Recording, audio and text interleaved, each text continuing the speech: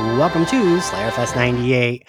I'm Scarlet Witch, your host, Ian Carlos Crawford, and joining me today is my vision, Adam Sass. Hi, Adam. Hi. Are you excited to talk WandaVision? It's upon us. I have been anticipating this for quite a long time. Ready to jump into this, and I think we have been joined, by two nosy, wacky neighbors. First up, Geraldine's wig. Hey, it's Stephanie Williams. Or Hi, also Geraldine's wig. the wig of wigs. We are also joined by Mr. Hart. Hello, this is Brett White. What's up? Hi.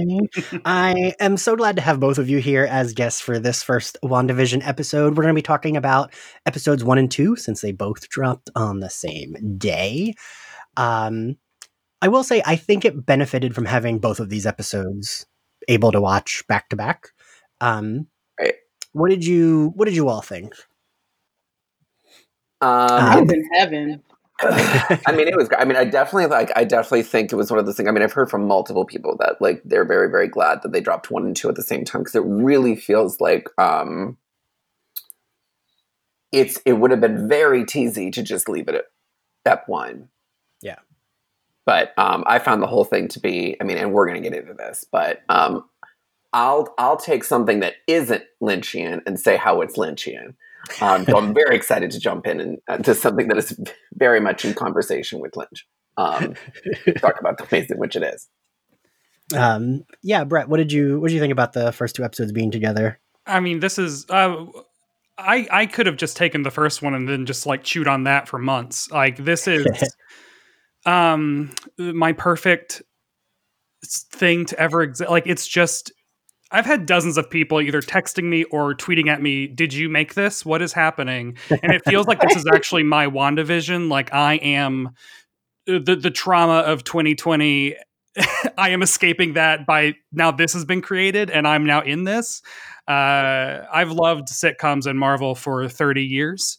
So this is absolutely perfect. I ended the week. I did like a week of coverage and I ended the week with kind of a weird depression migraine from loving this show too much. It's been very strange. You got too excited.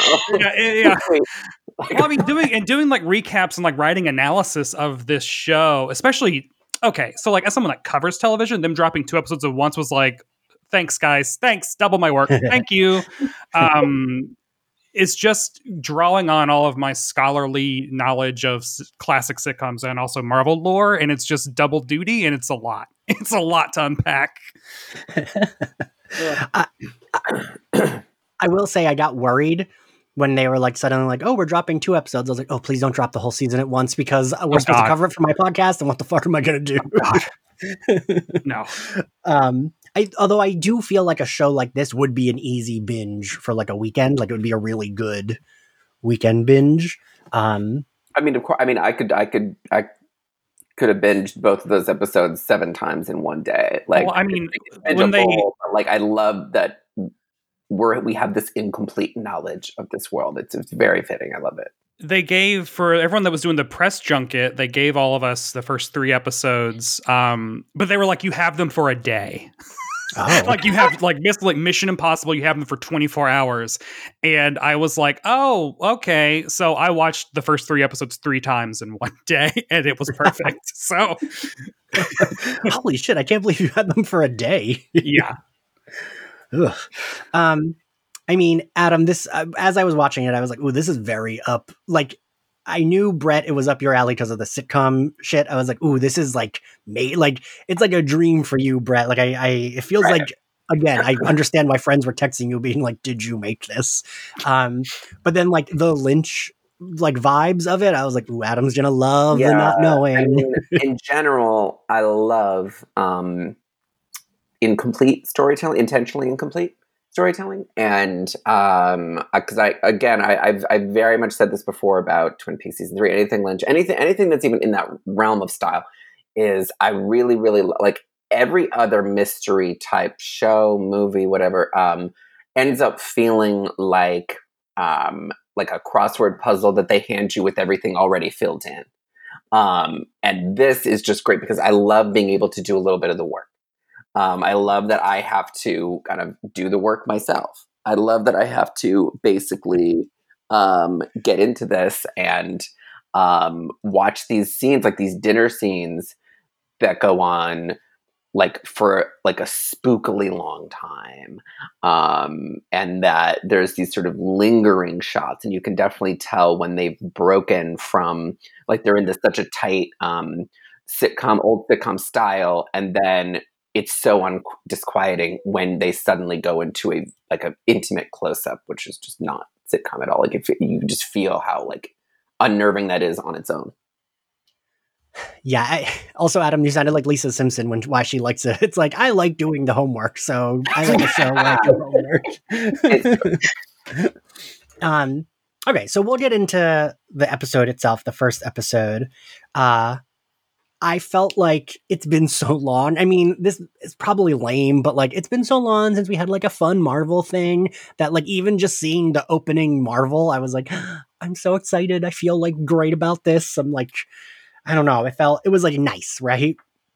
Well, I mean, the last time we saw a Marvel thing was like 2 lifetimes ago. So yeah, this was nice. Because the last one was Spider-Man Far From Home, right? Yeah. Which I felt very medium about. I have not seen it yet, actually. Oh, really? Mm-hmm. Yeah. Yeah. And so I was definitely surprised. Like my first note is, wow, they're really committing to the sitcom thing. Like I was surprised at how long the sitcom bits went on. It almost felt like for me, I wanted a little bit more of the injection of like the thing we got in episode 2 of like the speaker. Like I wanted more of like a little bit like hints of that.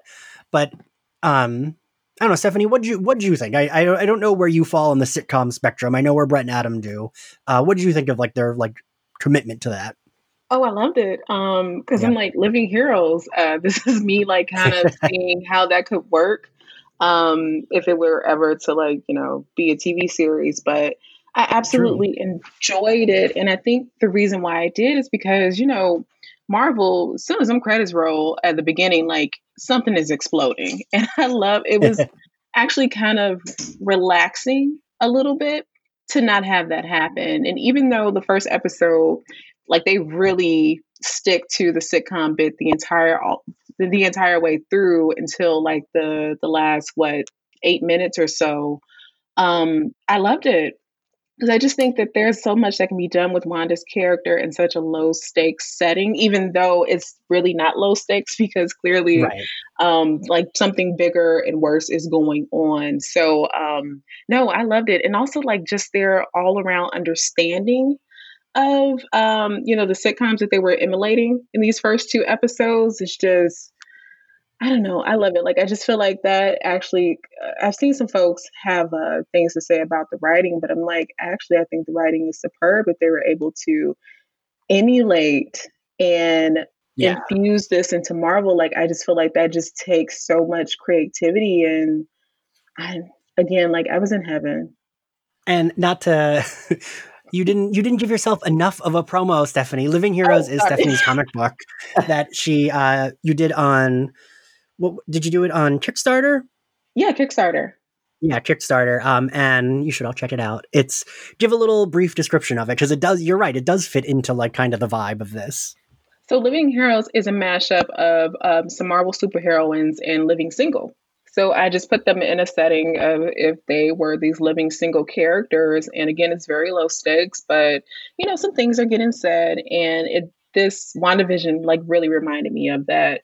And I was like, wow, so this can be done. Like this can actually be a thing that is just not just a fan comic or just a web comic or anything like that. Like people would hopefully be interested in this. So I was living.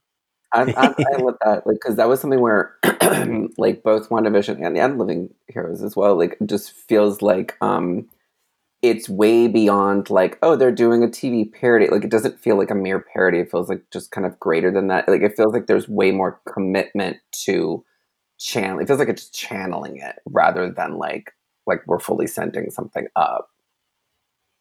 Yes, and I think, for me, I will, like, while I'm not as big of a sitcom fan, I think that's the thing. I've seen people saying stuff. I've seen people say like they didn't like the writing, but like it's very on purpose, intentional. Yeah, what's not to like about the writing? Honestly, Yeah. like who are these boring ass people? Listen, Like really jumped out. Like where it's like I can't remember the last time I put on a Marvel thing and the opening scene doesn't feel like it was approved by the U.S. Armed Forces. Yeah, that's the thing that like drives me crazy about any discourse around this is like, y'all, I mean, how much can I swear? Because I will go off on motherfuckers. It's just a perfect thing to drop during this. But no, but it's just like we're not going to do the militarization love kind of thing back yet again. Well, it's like people will sit through a 15-hour like Luke Cage season 2, Jessica Jones season 3, you know, like those were some fucking slogs. Like people will sit through those, but it's like the instant that you ask them, you can't sit through literally 22 minutes. Like there's like 8 minutes of commercial of credits in that first episode, and it's like y'all can't sit through 22 minutes of actors being so charming, so overwhelmingly charming, like. Go! I don't know. Like it's like y'all check your life. Like fucking have some fun for once. People don't have any taste. That's the problem. They have no taste. Brett, we are on the same page. I tweeted something out, and all of a sudden, like I had like 4 or 5 people talk about the writing because I brought up Doom Patrol because WandaVision has given me Doom Patrol energy, and I love Doom Patrol. And people are like, well, Doom Patrol has top tier writing. And I'm like, who says this isn't top tier writing? Also, we've only gotten 2 episodes. So again, I'm not understanding if you like Doom Patrol and you don't like this or you're being nitpicky about this, then like, is it Uchiwali or is it One Mic? Like, what are we talking about?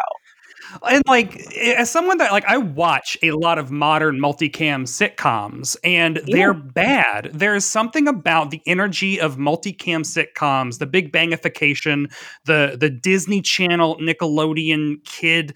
Like everyone is doing that Drake and Josh mugging to the camera, acting. Which, if you watch Dick Van Dyke Show, Seinfeld, Golden Girls, like. Yeah, there is subtlety and nuance to those performances. Like they're quieter, they're more restrained. And watching this and seeing the way that Paul Bettany, who is a dramatic actor, was totally channeling this old Dick Van Dyke vibe, where he wasn't mugging to the camera. Everything seemed so natural. He was just like, it's just perfect. And like, I think this is the best multicam sitcom that has been produced in 5-10 years, like a long time. I mean, because that is the thing with sitcoms that like, I mean, that's the thing. I mean, somebody who like, I mean, I've seen probably like every sitcom that ever went, shamefully probably so, that it's artificial on purpose. It is creating a protective world. And that's clearly going to be the point of this show, is that there is a artificial protective world that is either trapping them or protecting them from something, probably both. And that's going to be slowly peeled away, but you can't slowly peel that away if you don't create that artificial world first. Exactly. Appreciate the slow burn. Appreciate it, because we don't get a lot. And it's still a slow burn that is so much faster. Like, I watched all 3 seasons of Runaways, and it's like they did not fully run away until the end of season 1. And it's like, what are we doing? Nobody's running yet. Like, we're at the end of episode 2, and we're, I don't know, 45 minutes into this world, and we're already like, the walls are cracking. We've seen multiple sword logos. Like things are happening. And yeah, it's great. So to be the smooth brain one in this group, I will say that I just needed a little bit more, only because I'm not a big sitcom person, and I don't say that as like a snob. Like I don't. It's just whatever. It's like I don't think people are like saying it like they are snobs on Twitter. Yes. So anyway, Ian's point is he does not own a television, but he's very glad that you enjoy it. I've never watched television before. But like as a person who's like not as into, and I watched all of them, you know, like I'm of an age where like all that was on late at night was like Nick at Night, right? So I watched all of those sitcoms. I really liked Mary Tyler Moore as a young fag because, of course, I did. It's perfect. Still perfect. All there was. That's all we need. Yeah, but like, so I used to always watch those shows a lot as a kid. And I remember in my brain, I thought Mary Tyler Moore was like, she divorced Dick Van Dyke and then went to the city. Like, I thought that's literally what they were afraid of and why they made her have a broken engagement instead of divorced. Because it was originally she was going to be divorced in the first episode. And the networks were like, no. People are going to think she divorced Dick Van Dyke. You have to make it a broken engagement. She just leaves that kid forever. As a kid, that's what I assumed happened. And then later as an adult, I was like, oh, I just assumed that it was the same actor.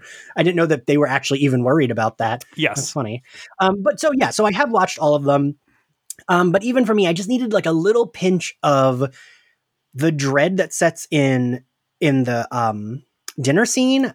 Elizabeth Olsen is doing, I think her and Paul Bettany are doing some great acting because they're doing two different, like he still has on his very detailed Vision makeup in this black and white setting at points, right? Mm-hmm. And like he's doing like wacky neighbor, but also a fucking robot.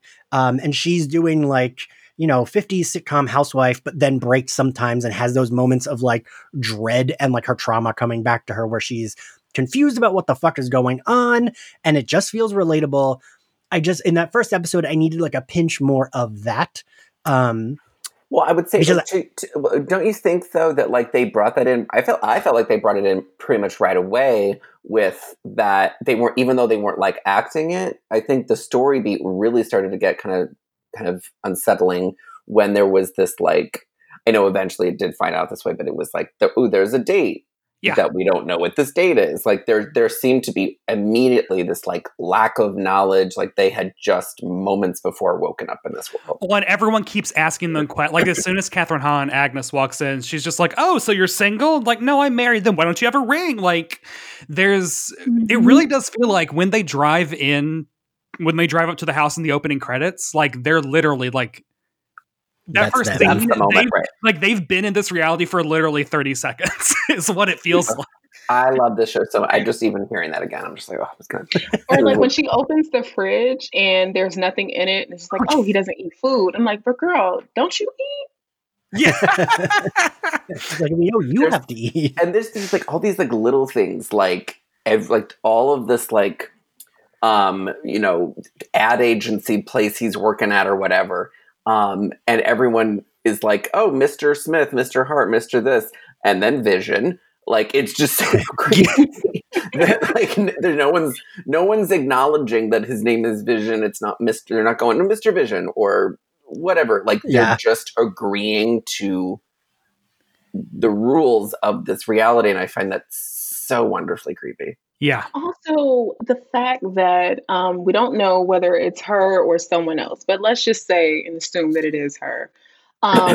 How creepy is it that for her daydream or her reality that she's creating or whatever, that she would pick to emulate classic American sitcoms? Like, it's all of them so steeped in cis heteronormative, just ways of life, all these things. Like, that right there is creepy as hell to me because of all the things that you could do, this is the thing that you choose to do. And I'm like, wow, man, when Thanos snatched those batteries up out of Vision's head, like that really sent you into a tailspin. And like, it's very Twilight Zone for me.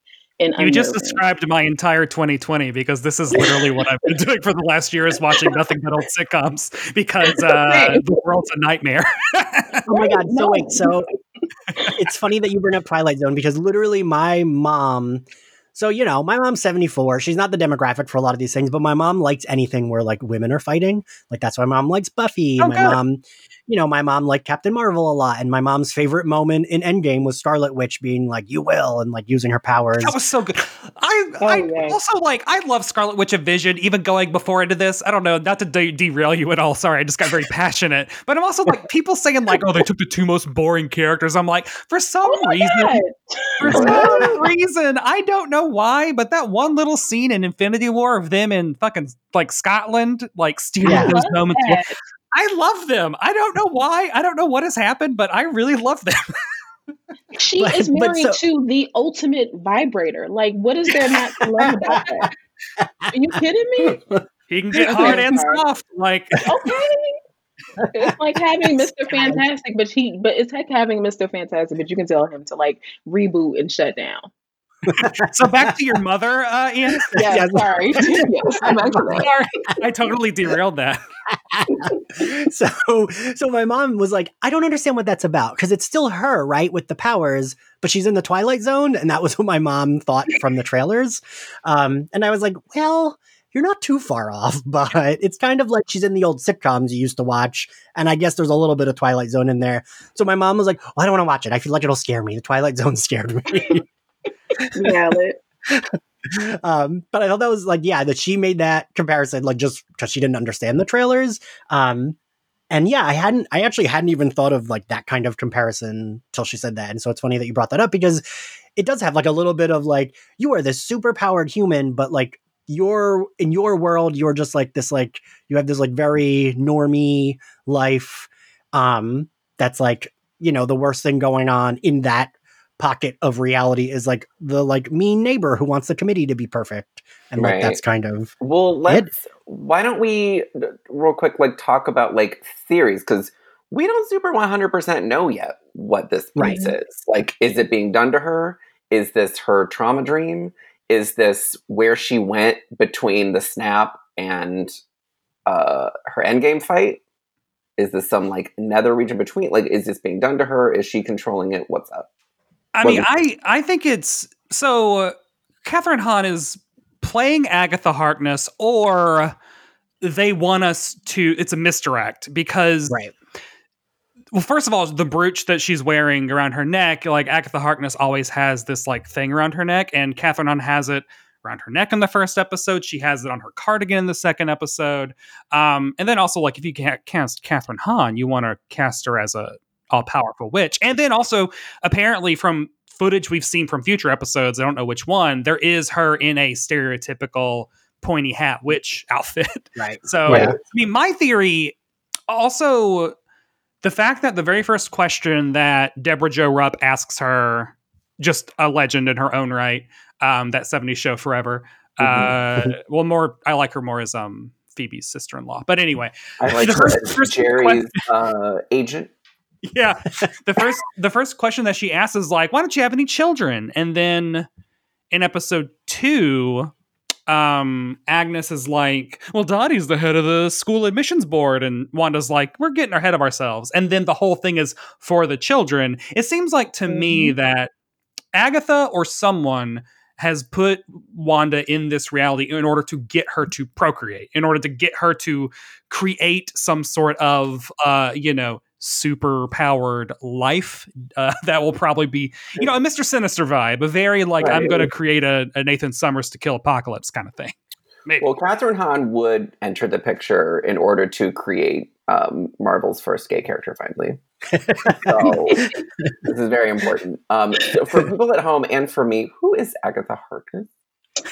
Ooh, Brett, do you want this, or you want me to take it? So I'm doing the crazy thing of reading just a ton of Marvel comics right now, just because I've never been super solid on like Vision, Scarlet Witch lore. But Agatha Harkness was introduced as a Fantastic Four villain she's a witch, and she's an old ass witch. And she was originally introduced to be Franklin Richards' babysitter. And so she's a witch whose primary job is like just being the babysitter and caretaker of superpower babies. But then when she meets Scarlet Witch, it's at this time in the Avengers run in the early to mid 70s where Wanda's hex powers are not working. She doesn't really know how to control them. And Agatha's like, well, your name is Scarlet Witch. I can actually teach you witchcraft that might help you rein in your probability powers and help you funnel them. So Agatha jumps from being a Fantastic Four character to an Avengers supporting character, moves into the mansion, teaches Wanda a whole bunch of magic stuff. She's never really, from what I understand, she's never really like a total like super villain, but she is very manipulative-y and just like creepy as hell. See, I didn't even know she was introduced as a villain. I always thought she was always just like a side, like good witch that helped Scarlet Witch. I mean, her vibe is like an anti-hero. Yeah. Okay. Was she one of those types of like characters where it's like maybe not a villain, but like every time she shows up, some shit's gonna happen? Yes, it's very that. Yeah. Okay, so yeah, so the Agatha Harkness for me, I was only introduced to her because I read X-Men before I started reading anything else as a kid. So it was like I knew X-Men, but I didn't know the other heroes. And then I was like mid-90s Avengers when they all wore those like, brown jackets with the A's on them. And it was like very weird, like C-list characters with like 2 A-list characters. That's what I always think of when they're talking about the Eternals. I'm like, oh, that's the Circe I know, is like the one that, was overpowered and tried to kill them all and was dating Black Knight. But yeah, because she was always in and out of the comics then. Like they did a lot of with like High Evolutionary and like all that stuff. But yeah, so Stephanie, give us your theory. What's your theory on what's happening with Wanda? I have 2. The first is that Wanda has been kidnapped, possibly again by Hydra, and I don't know, like SWORD or someone has found her and they're trying to break her out of what she's in. The second is that I don't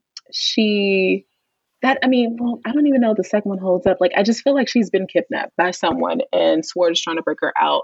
And I feel like Mephisto is, and I'm probably saying his name wrong, but the devil guy. Nightcrawler's daddy, Mephisto or whatever. Azazel, Azazel and Mephisto. Yes, Nightcrawler's daddy is somehow involved, so they can tie it into Doctor Strange in the multiverse of madness. So, and then also I was thinking, because I don't know if Monica has her powers yet, but if she does, if they're going to do something where she's able to like enter programs, like computer programs and stuff like that, since she taps into the electromagnetic waves and can like change her frequency and all of that. So like, I'm wondering, like, is Monica there because of that? Also, I kind of feel like, is Agatha, if they aren't doing a bait and switch, is Agatha also a prisoner? So she's like playing both sides. So I'm all over the place, clearly. It's very... Okay, so wait, that's what I was thinking. I was wondering, I'm going to make a Angel reference here, but so like, how Adam, you didn't even watch all of Angel either, did you? I have watched the pilot. Okay, Brett, you have watched all of Angel. Yes, okay. So, Brett, I was thinking 5 is the best season. Yes. I was thinking of Agatha as kind of like a Lila type character. Yeah. Is how I was perceiving her in this, where like she's maybe also trapped, but also is playing both sides, but like isn't like evil. And my theory is that like the Ralph she keeps talking about is Mephisto or some kind of whatever the big bad will be. I feel like Ralph. Oh man, but I just like them doing that Ralph thing of this unseen husband, just like a Maris and a Vera and oh god, who else are those unseen ugly naked guy on Friends? And I just love that trope. They should have named the beer June 2nd. So good. Although I would love to see like a little of column A, a little of column B, where the whole like season is just her going, it's Ralph again, and like episode 8 just tries to kill everybody. Yeah. But she's still maintaining that Ralph. Well, we haven't talked about so episode 1 has the commercial break. Yes. So each episode has commercials. And someone pointed out, this is not my own theory, but like the first episode, the commercial is this toaster, and it's a Stark International toaster. It's the only color we see in the entire first episode is the light blinks red, and it sounds like a bomb ticking down. And people have pointed out Scarlet Witch's parents were killed by a Stark Industries bomb. And that toaster, like, it was like, oh, that seems like that's a metaphor for the bomb that killed her parents. So like there's this other layer of like her working through, and also in the episode 2 one is a Hydra Strucker watch, which is very on the nose. Right. And I also read a theory that someone thinks that those might be like her parents that died from the bomb, like in the commercials. I think I wrote an article about this for work, and I think the episode 2 commercial confounds that a bit because we don't know if her parents were involved in Hydra at all, and so like. It seems more to me like my theory about them is they're just 2 other Westview residents who are just like they got cast as you're the commercial people. Like, that's the role y'all are playing. But so let's get to that dinner party. So Mr. Hart and his wife are coming over for dinner. That's what the date is, although we kind of feel like maybe there's something else going on there. They're coming over. He's like, your mean boss from the sitcom. And so the dinner scene it was weird, right? Because it was definitely like a sitcom trope of like, whoops, we're slip sliding around. But also it was like stressful because you knew something else was kind of going on. It was stressful. It was honestly, this dinner scene was more stressful to me than like anything in like Age of Ultron or anything. Like it was completely, because it was something about the mounting Catherine Hahn refusing to leave. And then like, because it was one of these things that maybe I'm reading into it, but like I love they were taking the sitcom trope of like nonsense, I'll just help out a little bit, like, and the refusal to leave, like just and like seeming like she kind of knew what was happening while you have like characters that both of those actors, the Mr. Hart and Catherine Hahn are just really just huge presences in whatever they show up in, that it's just something about it just really kind of like ended up like, yeah, like you said, like you knew, yes, there is going to be something else happening here also, because this was like towards the end of episode 1 and something has to happen, and then it did. Yeah, I thought I think that this was already like, people already said this after because it was in the commercial. The wine is like a reference to House of M because it's like translates to House of Corrupt or House of Misery. Mm-hmm. And I know that we had seen this scene in the trailer, so I was waiting for it. But like when the boss is yelling and she gets like confused, it is like, fuck. And then when he starts choking, and then Deborah Jo Rupp is doing that like, stop it, like she doesn't. She's not worried. It's so creepy. And Deborah Jo Rupp for Twin Peaks season 4, like I'm telling you, like it was just this sort of like it's this people behaving in the way they're not supposed to, and scenes going on for 3 beats longer than they should. Well, and this scene. So when this happens, the entire episode is a 3-camera, 3-wall, multicam, traditional in front of a live audience thing. But as soon as he starts choking, you see behind Vision, which is the wall that you haven't seen the entire episode. But like, so like the shooting style, even subtly, like you said earlier, with like it gets close up, you're seeing the 4th wall, which you should not see. It completely goes into that surreal thing, and it's great. And then as soon as he saves them, they snap right back to it, and it's like, well, we need to go. And then Deborah Jo Rupp does that really great joke of like the Sokovian goodbye. I loved that callback. That was so funny.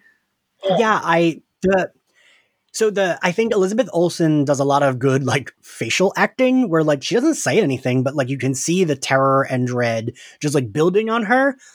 And so this is where like my House of M a little bit comes in. Like I think the elements of House of M, clearly this isn't all House of M, but I like the influence of like, like he would have died if she didn't say Vision help him, and then Vision does the thing and saves him. But like I get the impression that Mrs. Hart knew that. Like that's why she's like laughing, but like also looking at Wanda pleading, like stop it, like because she knows Wanda can stop it almost. And that's the kind of shit I love. That for me, that was like the scene of the episode. Like I love seeing that. I love that, like you said, it snaps right back. They rush out of there, but like she still feels a little panicked, right? Like I don't know if I was like misreading it, but I felt like Mrs. Hart still felt panicked about what had happened. So she's like, well, we gotta go. Well, let's leave because I don't want us to die. But then he's not in the next episode. Like she's sitting at a table by herself in the next episode. Well, part of me is like, could they get Fred? What contract did Fred Melamed sign? Also what I'm wondering. Because I'm wondering, as we progress into the other decades of sitcoms, because we are seemingly done with the 60s one. And I love that, the progression and the fact that they're going to keep changing too. Because like, so when her and Quicksilver were being tortured by Hydra, like I just wondered if like the only TV they could watch was like, I don't know, like I just imagine them having this black and white TV in the room, if they even had that, and a lot of American shows, and those would be sitcoms. Mm-hmm. Yeah, so I'm wondering, is that another reason? Because I mean that's because like I think I've heard like I mean it's how a lot of like I think like I think I've heard this about like kind of Russian culture and all that, you know, there is sort of like that is the only like way for a while, like people kind of discovered American culture. That was like their only point of view of what Americans were like, were through these very like strange sitcoms that are sort of like artificial. So like it might even make sense that like she did construct this herself, like it's a safe place, and that it was probably one of the few comforts she had during that early time. Yeah, that's the impression I got, that it was like this kind of the stuff she watched, because she's not, you know, she's younger than me, so she wouldn't have been watching those shows, and she was like captured at a young age. Do they ever specify, because when they were kids, the parents were killed by the Stark bombs, and they watched, but like when did Baron Strucker kidnap them? I think that, do we know? They were, I mean, that's right in Winter Soldier, so they're, you know, who knows, like from the ages of 10 to however old they're supposed to be, 25? Right. Like, yeah, I don't know how old they're supposed to be. scrappy little Sokovian pickpockets or whatever. I don't know.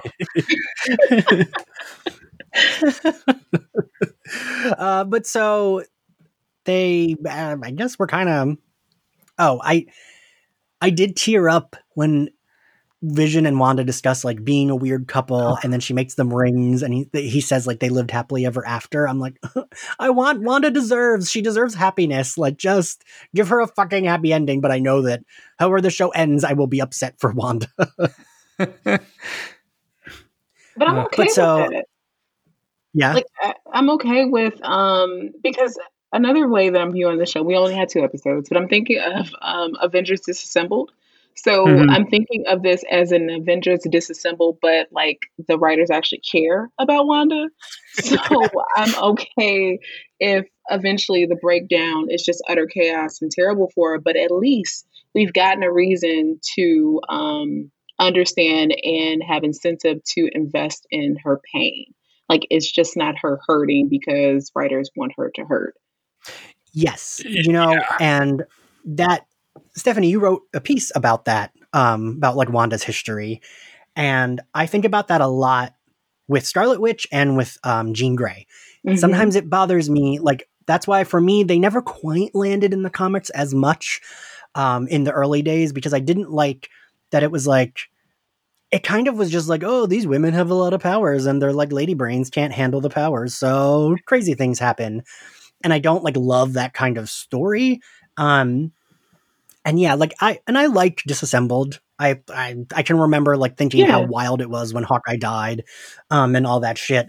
And what is, I think She-Hulk rips apart, doesn't she rip apart Vision or Jocasta, someone, right? Vision, I think. Vision. Yeah. Yeah. Like I love Sorry. Like I like that shit, but I like that we're getting more of like, if, like you said, if it does end with Wanda like creating chaos, at least we're getting her perspective and we're knowing why. Like, we're seeing her trauma. It's not like a thing that happened and then we're going to reference it in 2 years. It's like we're seeing her trauma and we're seeing it on her face, in her looks. We're seeing it in this like weird reality she's stuck in / maybe created. And yeah, that's the kind of shit I love. Like, I would rather the heroes that have to, you know, do whatever with the chaos, I'd rather them be the outside characters and her be the like main character. And they of literally the story, are the outside characters. Like they're trying to get screen time, and she's like, no. And it's great. So we end episode 1 on the beat of a sword agent literally watching the show on a TV. Yeah. So I'm not sure. I will say I also sat through the like 8-minute credits. I was like, they're 8 minutes. We ended with like freaking 11 minutes of credit. Like I don't know why I was so fooled by it, because I was really like, I was tired. I was like, oh wow, great! It's like a 29-minute first episode, and then like, it was over. There was that bar had like way so much more to go. It's there's something here. Yeah. I definitely sat through all of them. So I was like, oh, there's totally enemy scene. There's no way the credits are actually this long, but the credits are that long. But I fast forwarded because I'm like, no, you all will not get me. But yeah, I like that we ended on that. I thought that was a good way to end it, with like, just so you're very aware, there is a larger thing going on here. Like, there's not just like a hint of it. I like that. And I like that it's like, because in my brain I was thinking like, oh, she created like a pocket universe or something, and they're like maybe outside the universe watching it, but it's like they're literally watching it on a TV. So that like throws my theories kind of a little bit more up in the air. I'm not quite sure why they're watching it on TV, right? Listen, I don't know about comics as much as the rest of y'all, but I'm like sure. What if it's Mojo? Let's just do Mojo. Yeah. Let's just do it. I mean, this is what if it's like not even like, ooh, we're experimenting on her. It's just like, this is fun for people. This is fun for someone. This is just an entertainment thing that someone's doing. they're just watching the really good show that Wanda created. Like people like they're filming Wanda's pain for the same reason that we've been like accusing them doing for so long, which is like getting enjoyment out of someone grieving. But so that leads us to episode 2. Episode 2, they have that really like cutesy sitcom-y open, which I do like. It's very, Brett, you'll correct me if I'm wrong, but it's very Bewitched, right? Yeah, no, like the opening of the second episode is so emblematic of how deep and artful and smart this show is, deceptively. Like what they're doing, like, so the opening of episode 2 is very Bewitched, but it is also specifically very showing how sitcoms progressed. The symbolism of them being in twin beds that she then like slams together into one is literally showing. In Dick Van Dyke Show, they slept in 2 beds. In Bewitched, they slept in 1. And to actually turn that into a plot beat, that is so cool. I in my recap for episode 2, I wrote about how Bewitched differs from Dick Van Dyke in that Dick Van Dyke is very much the Kennedy era. Like, it debuted in 1961. Like, there's a big Jackie O influence on Mary Tyler Moore. Like, it's very much like the Camelot era of sitcoms. Bewitched debuted, it ran from 64 to 72. So you're going from like LBJ to Watergate happens 2 months after Bewitched ends. So Bewitched is airing during this very tumultuous 60s. And so I think it's intentional that the cold open of episode 2 is Vision thinking that he hears prowlers outside. Like there's this threat of menace. Like there's no one is going to do violence on them in episode 1. But in episode 2, he's like, I'm going to the neighborhood watch. She's going to start wearing pants. They're now sleeping in the same bed. Like, it's so... So she's leaving the house. It's so cool and subtle how they're mirroring how sitcoms reflected the actual changes that were going on in the world around them. And also, y'all, Bewitched is a wild show that is super silly, but also was like, we're going to tackle racism and sexism, and it's going to be awkward in 40 years when people go back and watch it, but we fucking tried. So, like, there are some episodes of that show that are real Google Sisters at Heart. It's a thing. It's wild. Also, the Bewitched did go from black and white to color. Yes, that's the other beautiful thing about at the end of this episode, where like Bewitched went to color in season 3, and the way they color Vision at the end of this episode when it goes to color is that same type of flat, matte, like post-colorization process that if you go back and watch the first 2 seasons of Bewitched now, they've colored them in after the fact. And that's the color palette they are using at the end of the episode when it blooms. It's just great. This is the kind of shit that I just like scream about. Well, Brett, I have Googled Sisters at Heart, and I will say. The Wikipedia, it's so much to unpack because like, it's a whole thing. I'm going to have to unpack this later. Yeah. But so we get the new opening credits, which I thought were really cute, which are like Bewitched. And I did read that I didn't even notice it. I didn't even notice it in my rewatch that the Grim Reaper's helmet is in the floorboards. Yep. And all the brand names in the grocery store are references to Wonder Man, Bova, and Agatha Harkness. And apparently there's also a Whizzer statue or something in her. Yeah. It's a lot. Yeah. So I would love to do the honor of describing who Bova is, because I loved Bova as a kid. Like, I thought Bova was like, it was a cute fucking cow maid. I thought that she was like cute. And then she's like, if I am correct, she died at the hands of an evil Tony Stark. At some point in the 90s, it was like an alternate universe Iron Man that was evil, and he shoots her in the head in the basement of the Avengers mansion, and that's like the end of an episode. And like kills this poor cow nursemaid. It gets weird. Yeah. Comics have been going on for so long. I mean, as a non-comic person, I will say I am gagged by how long and deep these roots go in so many strange directions. I love it. May I never be done learning stuff about this stuff. Well, especially with these two specific, like Scarlet Witch and Vision are two of the most complicated, interconnected, insane. Like, there's too much, truly too much. But so we move on. They gave them a new set, and it is like that is the Bewitched set too, right, Brett? The season one that I keep saying season. The episode one is a Dick Van Dyke so thoroughly, like the kitchen was, and then this is almost literally the Bewitched set. The area that is the kitchen into the dining room into the living room is, I don't know how they weren't sued. Like it's just the same. It's crazy. I mean, Disney has the money, right? They probably just like paid for, hey, we want to use the sets from these TV shows. We're going to pay for them. That's where those 7 minutes of credits are going. Keep them together. But so Wanda and Vision are practicing for the talent show. I think this is very charming.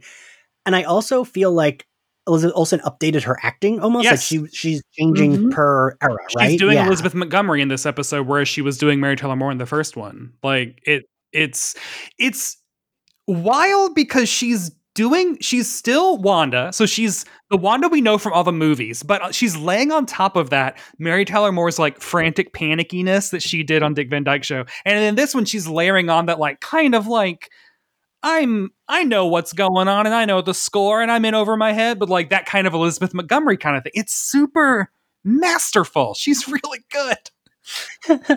Ugh.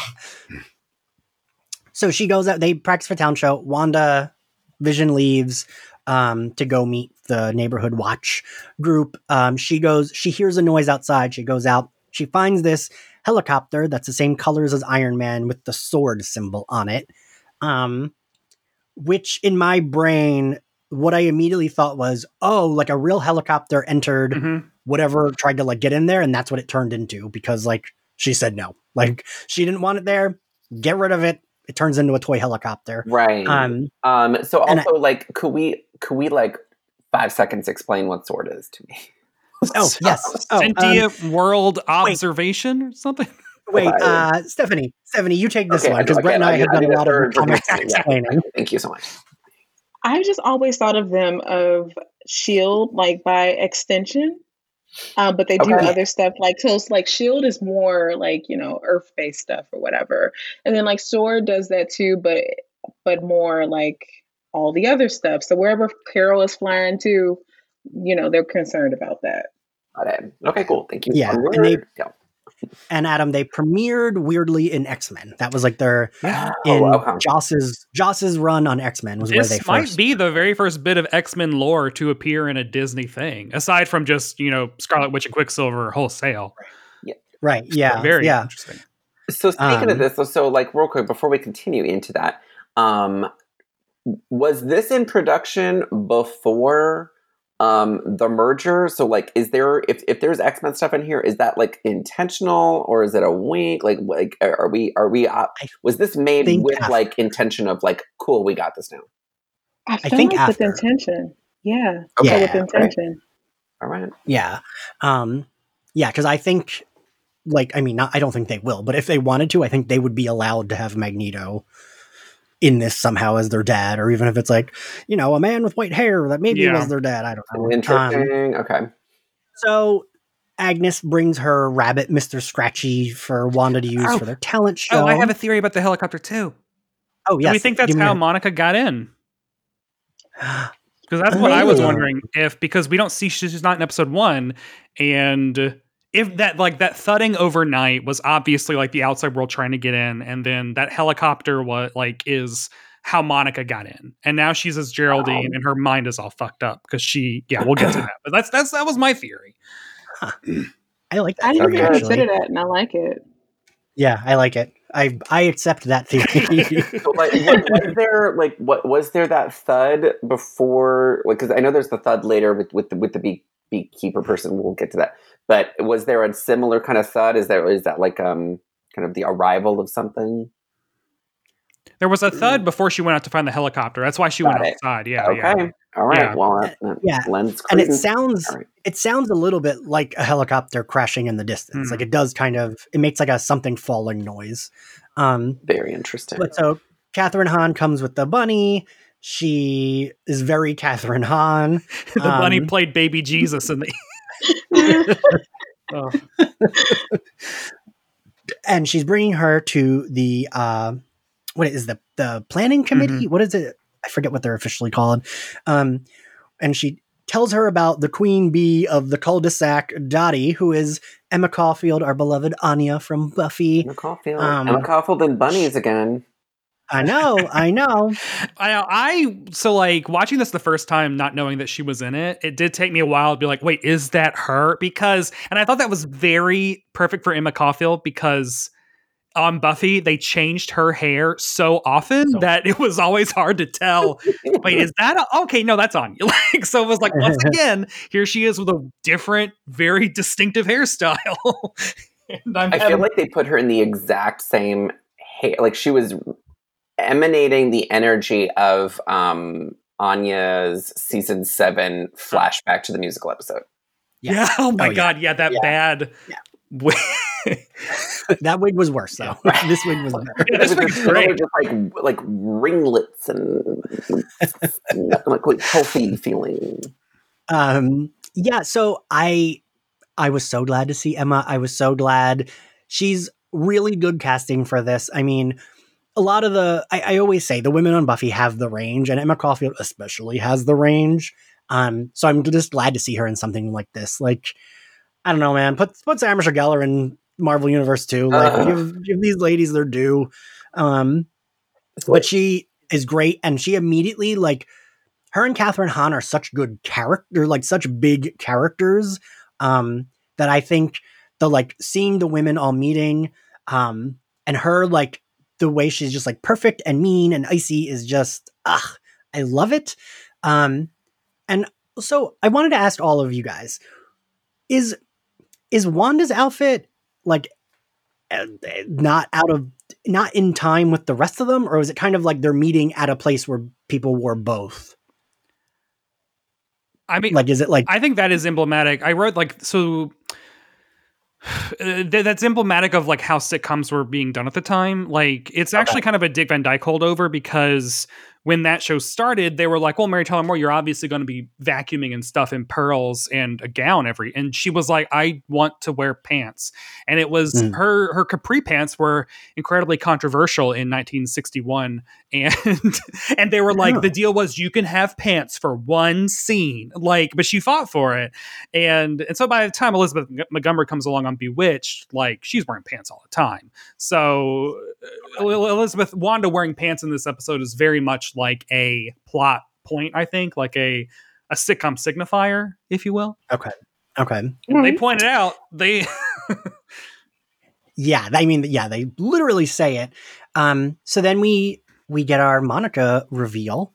I was also very happy to see her. I think that actor is, I mean, we haven't seen her Monica yet. I love her so much. Yeah, Stephanie. Oh no, I just was just thinking because Survivor's Remorse, I don't know if you all ever watched that, but it came on Stars. It was like LeBron James production or whatever. But she's in that series, very heavy, like she's a main part of the main cast or whatever, and she is phenomenal in it. And another reason why I was so happy when she was casted as Monica, because I'm like, yes, her energy is just perfect for Monica Rambeau in so many ways. And if anybody watched Survivor's Remorse, like you should have been very happy when that announcement was made. And then look, now we got Monica and her as Monica, and I'm like, wow, please y'all let them be friends. Like I just want them to be friends. Well, I remember when they cast Lashana Lynch as Maria, and after watching Captain Marvel, I was just like, so they can just cast Lashana Lynch as Monica, right? Like, because Right. like, she's, like that one, like she's on screen for 5 minutes talking to Brie Larson, and I'm crying. I'm just like, that monologue about how much she missed her friend got me. But then when they cast Tiana Paris, because I love her from Mad Men, like I love Dawn Chambers, I love those last 3 seasons of Mad Men. It's my favorite show. And then I was always like, she deserves a Marvel something, and I wanted her to be Misty Knight, and now I am very glad that she's part of the real Marvel universe. Poor Misty Knight. I love Simone Missick and I loved Misty Knight, and I wish that they had done her justice. You didn't want her to be a Law and Order character? Oh, God, yeah. Iron Fist season 2 was actually good. Hottest take. Hot take. I did not watch season 2 of that. But so what do we think? So I was like trying to read if Monica was pretending because she's in this universe where like you gotta pretend, or if she was confused because she like stumbles on her name, and I couldn't tell if it was like her trying to think of a lie or her like confused. Like, how did we read that? And I know it's probably supposed to be ambiguous. I'm reading all of this as she is having major issues recalling anything. Mm-hmm. That's, I mean, I feel like if that is an accident, it's a silly accident because everything else has been so purposeful in anytime, like pretty much anytime anybody asks her something directly, at all, like is just, it's an A+ moment. I love it every time she's like, I don't really know. Like it just gets me. I'm really living for the energy of, also the fact that her name is Geraldine. I was like, yeah, you definitely don't remember much of anything, and you are grabbing at straws. It's a real Randy Giles moment. It's just like, and you know what, Stephanie? I was hoping that too. What you said is like, I want them to be friends, and I was like, I hope she's there to help. Like, I want it to be like they can team up together or something. I don't want it to be like, I don't know, like and it seems like she's at least in this universe version of whatever universe they're in, she's at least going to be like Wanda's like friend more so. Like Catherine Hahn, as you mentioned from the first episode, Adam, when she's like insistent upon staying, even though she shouldn't be there, she's kind of like a friend that's annoying. And I think Monica / Geraldine will maybe be the friend that's not annoying and will like maybe help her quote unquote realize things. I don't know. Yeah. I mean, it's real. Like, I mean, again, Catherine Hahn is just oozing with that Ruth Gordon, Rosemary's Baby vibe, where just anytime there's like a neighbor who's like, I'm here again, it's me. It's like, oh gosh, something's happening. But like, yeah, definitely just by virtue of just, you know, Monica / Geraldine, it seems to like have, it's going into the Lynchverse. Nothing is, I mean, for those who are not like super as familiar with Lynch as they are with like comic stuff, like it's all, every movie is an identity crisis, and nothing is really ever fully explained, which is why it's not, people don't fully love them. Not everybody fully loves them. Is that there's never really a super moment of clarity. A lot of it is just very intuitive. And this seems to be really much in vibe with that, where it's not just like in Mulholland Drive, Naomi Watts' character has an identity crisis where she thinks she's Betty, but she's also this woman, Diane, but she's also maybe, is she in the story? Is she controlling it? Is it someone controlling her? Is it her own trauma dream? But then there's like other people who are experiencing it as well. So it's almost like this shared dream delusion. And that seems to be super pulsing through this, in that it's like Emma Caulfield's character seems to be experiencing it as well. Like there's multiple characters who are having these who are you, who am I, out of body moments. And we can see that in the trailer. Like one of my favorite moments from the trailer is Monica being asked directly who she is, and she doesn't know. I mean, again, like we're going into very titillating places, and I'm very excited for the show to keep going. You mentioned, and I got to talk about my favorite scene is, well, wait, before we get there. So then we see Vision in the neighborhood watch meeting, what she learns is kind of like them, just eating pastries. I love the subversion of gender roles there, because he goes to like, it's the neighborhood watch meeting. He sits down and is like, so do you work with the police? Do you he basically does like an Avengers briefing. And then they're like, basically you find out, no, they're there to like eat donuts and gossip. Yeah. He's got some gossip and they get all like, ooh, like I love it. It's so great. Because they are literally like the housewives getting together to be like, ooh, did you hear so-and-so? Right. So you got like Dottie like assigning roles and she's like, you this, that, and she's like, it's so great. Oh my God. Yeah. The women's meeting is more like a neighborhood watch meeting, and then their meeting is more like a planning committee. Oh my God. I mean, it felt like again, Emma Caulfield was running my worst nightmare job interview ever, where she's like, I just really like to try and fix it. And then she just goes, and how'd you do that? Like asking for like a concrete example of how she'd fix her fucking problem. And I was just like, I had so much residual like flashback from like 7 million terrible job interviews. But so we get he accidentally eats gum because we get the masturbation joke, which I did like. Well, we also get that great, yeah. Oh, I don't eat. I mean, between meals, I don't eat. Like, it's so. I love them basically realizing, oh, Vision doesn't eat. Let's make that the thing, the only thing. And I love that. They just make so many. They leave no stone unturned with these old sitcom hammy nothing jokes that are there's something so nice about it. There's that. I meant that. Like something clear, and then no one picks up on it. It's just like it was even like these like these classic sitcom misunderstandings. I think it happened even in the first episode where they do the thing where somebody asks them a question that they don't know the answer to. It's like I think they were asking like, oh, who was that neighbor who just walked in? And they go and they say like 2 wrong things that are opposite, and then they switch and both say each other's wrong thing again. Like it's. I'm just so happy that they did it this way. See, Adam, this will be very, very different from our Summer of X-Men. It's great. No, it's great. Well, it has a point of view. Has a plot, a character, very clear and consistent point of view. So we get the scene of that. The guy slaps him on the back as he like puts gum in his mouth just to chew, and then he accidentally swallows it. I do think. Now, I'm not sure about, did they actually ever do that in Bewitched? Because it did feel like a very sitcom thing of the time to like, well, we can't do it, so we're just going to make it in animation. Was that like a thing Bewitched ever did, Brett? No, I've never seen that. I think that seems more like a charming thing that they just did for this, because I can't. Fits, right? Don't you think? Nothing. It fit because it was one of those like mid-60s Mystery Science Theater like how-to videos, like the inside of your body.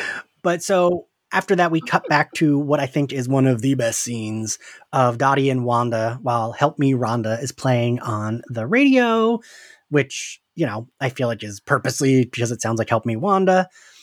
And this is kind of where I was like, oh shit, is Dottie like, at first I was like, oh, Dottie might be like kind of in cahoots with like Catherine Hahn's Agnes. But then I was like, oh wait, I think Dottie's just trapped there too, because Emma Caulfield's acting is so good in the scene. Well, like she starts getting actual like panicky and it's just like, wait, who are like, because that voice starts coming through and that like the static on the radio like triggers. It's almost like the control is broken, and then she shatters the glass and you see her red blood. Like it's so super good. Cool. And like, I'm pretty sure we talked about this before. I'm pretty sure it's Jimmy Woo's voice on the speaker, the guy from Ant-Man, who is probably an agent of S.H.I.E.L.D., agent of S.W.O.R.D. now. Who's like, Wanda, who's doing this to you? And then when she smashes that glass and the like crumbs of trauma we get on Wanda's face are just so fucking good, because she's confused, she's upset, and Dottie goes right back into the sitcom-iness where she's like, ooh, how does a housewife do this by herself? And like, that scene is so fucking good. And I mean, haha, Ian has a lot of feelings, but like I definitely teared up in that scene. So I was like, fuck, everyone's like experiencing such like awful trauma and like revisiting it and like remembering terrible things all at once. Pleasantville wishes. It really did. It really, like it's delivered. And it's one of these things where I feel like maybe I'm overpraising the show so far, but like it does, like the show would feel way less special to me if they were way more winky, jokey, cutesy, aware of the sitcom stuff versus the channeling it. All right. It feels like it is of the time. It is not a 25-minute long parody. It's not an SNL sketch stretched out. Like they're just doing everything. Like all this stuff can bounce off of it because there's this craft. Like they're using the right lighting. They're using like fishing wire to make things move. Like they're not taking any shortcuts. And I think that authenticity is coming through, and that allows these like Twilight Zone-y moments to really like bounce off. Like the Twilight Zone moments are bouncing off a solid foundation of them genuinely doing these 1960s, 70s, 80s shows. It doesn't feel cynical at all. It doesn't feel cute. It doesn't feel cynical. It feels great. And am I incorrect? Like maybe it was my sound system, but like at least in the first episode, I feel like they're using like sound from that era a little bit as well. Like there's like a tinny feeling. Yeah. To a lot of like it doesn't feel like when they do jump into these moments where there's some self-awareness or the outside world is punching through, the sound becomes a lot more like lush and present. All right, Stephanie, now give us the briefing on the commercial that we get. So this one is, what commercial is in this one?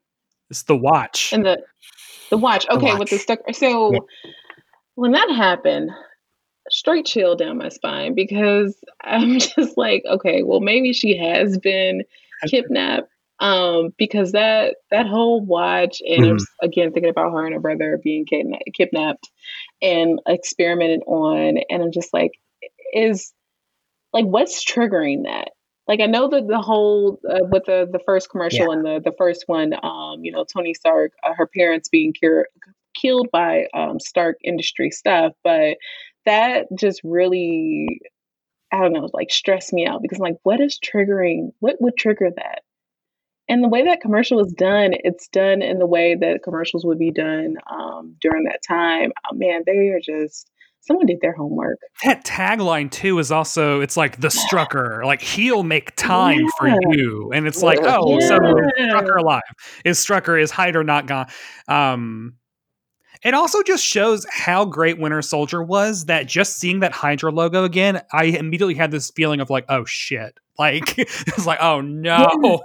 Yeah, I thought that was, I didn't quite, watching the first episode, I like, full disclosure, I was like, I noticed that light is red, but I didn't quite make the connection of, I forgot that like, that the bomb that was like Tony Stark's weaponry that killed their parents, I had like forgotten about that because I have not revisited Ultron as often as other Marvel movies. But I immediately with this, I was like, shit, like this is like Hydra, this is like Strucker, who was like whatever. And like, I don't know, I thought this one was more like, that it's bad. So Vision shows up to the talent show drunk. I do always appreciate a drunk bit on any kind of show. I mean, those were my favorite episodes of Parks and Rec when they had to make them all drunk. Brett, speak on Paul Bettany's acting. He should get an Emmy nomination. Like, straight up, I don't understand how he has a right to. And again, this is another one of those things where lesser actors would be playing it at a 15, whereas Bettany is doing it at like the 10 that you need. Like, he's tossing away a lot of those lines, like when he's like shoe horse, horseshoe, like that. It's just a total marvel. It's the command of his physicality as he's doing all of it is so smooth and smart, and it's just so great to see them realize that Paul Bettany is charming in real life and funny in interviews, and actually giving Vision all of those traits, and it feels still like Vision. For me, it went on a tad too long, but I liked it. I thought their acting is really good. I liked her because it's doing the weird thing of like, he's drunk, so he's kind of like forgetting they have to pretend, so he just like really flies, and like she has to come. I like that shit of like her slip sliding around to use her powers to cover up for him using his powers in to this, make it look like in this like weird sitcom universe where like those powers don't really exist, quote unquote. I love the two moments, like the townspeople, like that was my grandmother's piano. That's a great line. And then the one where he's like, I'm going to pass the hat through myself, and they show the mirrors, and the one person is like, is that how mirrors work? Shut up, Bev. That made me think of Emma Caulfield's like "Take it easy, Joan" delivery. That's what I thought of when she said Yes. "Shut up, Bev." Yeah, I liked. I did like all that, and I liked when Monica / Geraldine is like, "I gotta ask you, I was in the back and suddenly in that box," and they're just like, "We'll never tell." And she's like, "All right." So Wanda kind of thinks they're gonna lose. She has them sneak off, but then Dottie comes up and gives them the award for most hilarious show. They come home. And we get like a very like we end on a nice moment of end. It's not quite over yet. But we're ending the like plot on a nice moment of like he touches her belly, you find out she's pregnant, which my baby Wiccan. Yeah. So also I wanted to talk Stephanie and Brett. I wanted your opinion on so in the comics we know that the twins happened, but then unhappened, and we didn't get Young Avengers for like 15 years. Do we think that's kind of what will happen here, or do we think it will be sped up and we will get the Young Avengers? We're getting Young Avengers like next. I mean, like they're introducing, they've cast all these like A-list hot teen actors and young adult actors to play Kate Bishop, Cassie Lang, Miss America, and now like Tommy and Billy.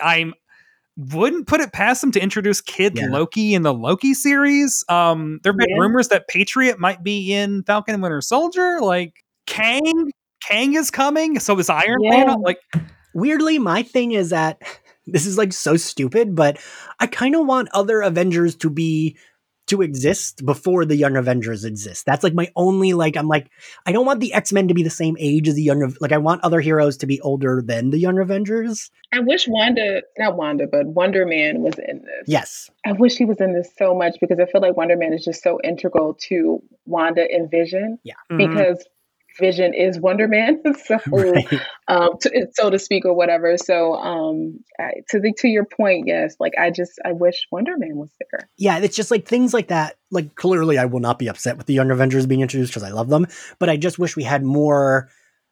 They killed They killed 3 of our main Avengers already. I kind of wish we had more heroes.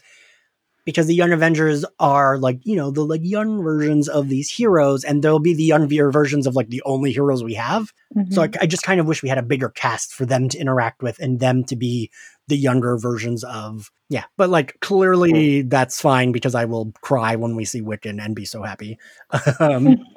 But so we find out she's pregnant. They hear another noise. They go outside, and this scene is so fucking good. We see this man in a hazmat / beekeeper suit come out of the sewer. I know a lot of people said that he's a reference to AIM, but he clearly has a sword logo on his back, so he can't be AIM, right? And there's a Hydra commercial in this episode. So it's like, because in doing all this research, like Baron Strucker created AIM as an offshoot of Hydra. So the fact that they had a commercial with Strucker and Hydra in the same episode as a beekeeper, which is how we always make fun of AIM, but then he has a sword logo on. It's like, I do not know what is happening. Yeah.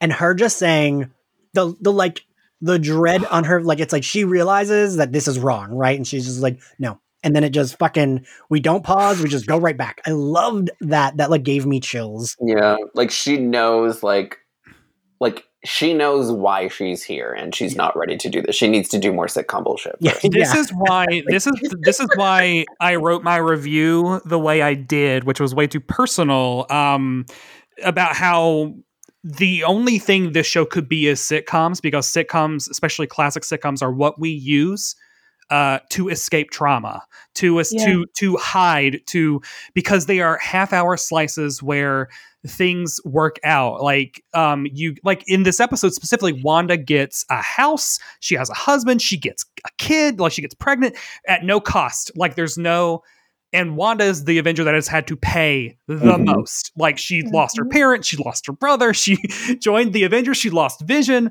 and casting her as a sitcom lead in this moment, it just clicked with me of like, this is how we exist. I turn on MSNBC, I feel overwhelmed in dread, and then I'm like, I'm gonna fucking watch Cheers. Like that's what this is. And to see it actually articulated so artfully in that moment, and over the course of these 2 episodes, it spoke to my soul in a way. I don't know. There's a lot going on in the world. And then having this show this week was a good thing, but also just kept me emotionally drained. So very fair. All right, so now we're at the end. So we're gonna favorite outfit from the first episode, Stephanie. Her Elizabeth secrets. Come and get this vision. I'm here to set it out for you. I loved it. Brett.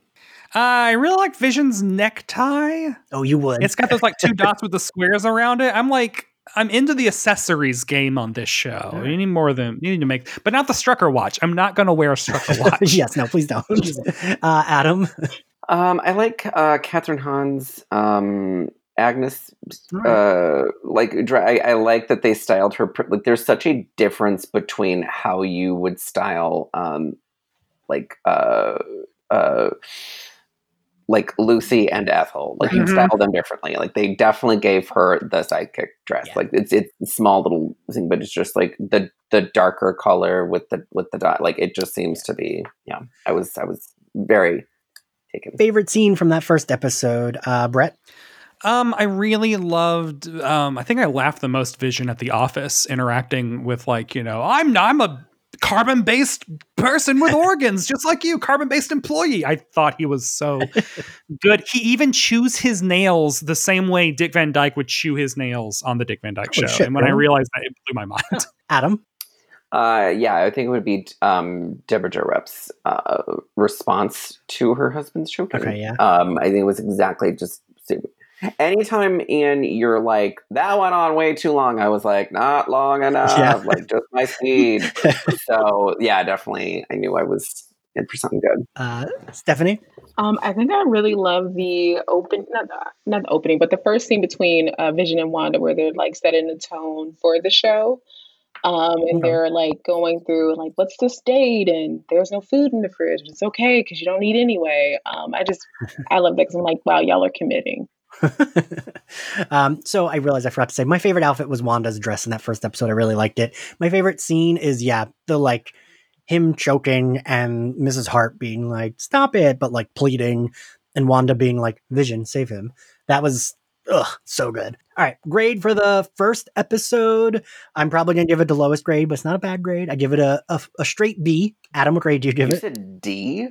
Oh, B. I was like, you have not rated any fire me from my own X-Men movie lower than a C. So I would say restart the podcast. Okay. What grade do you give it? Say A-. Okay, Stephanie. I'm giving it an A. Brett. A+. Ooh, okay.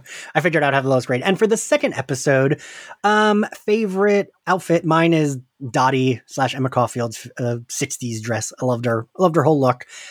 Stephanie, what's your favorite?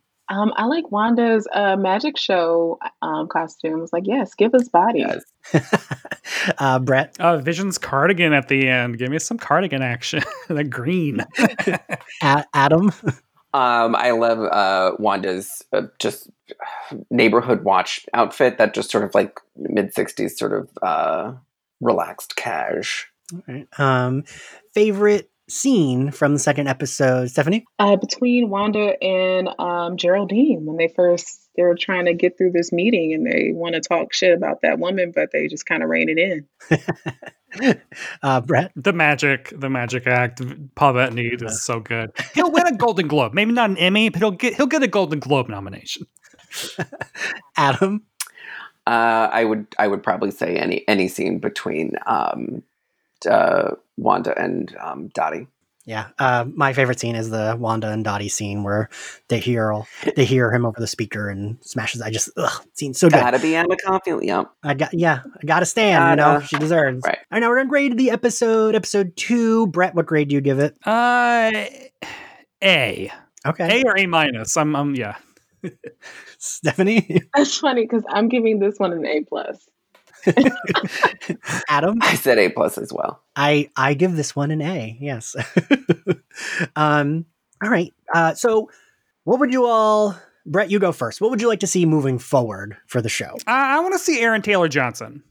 I don't like, I want It is so wild to me that Quicksilver is such a hilariously major character in the comics, especially in terms of Wanda's. And I do love that we've gotten, 5-6 solid years of Wanda characterization where they totally forget that she has a twin brother. Yeah. but it would be super cool to just see him as a dream, nightmare, something. I don't think we need the character to come back to life, but it would be cool to see him again. I mean, now that you've said that, now I'm like, well, that's all I want to see now too, because he should be a neighbor in the neighborhood.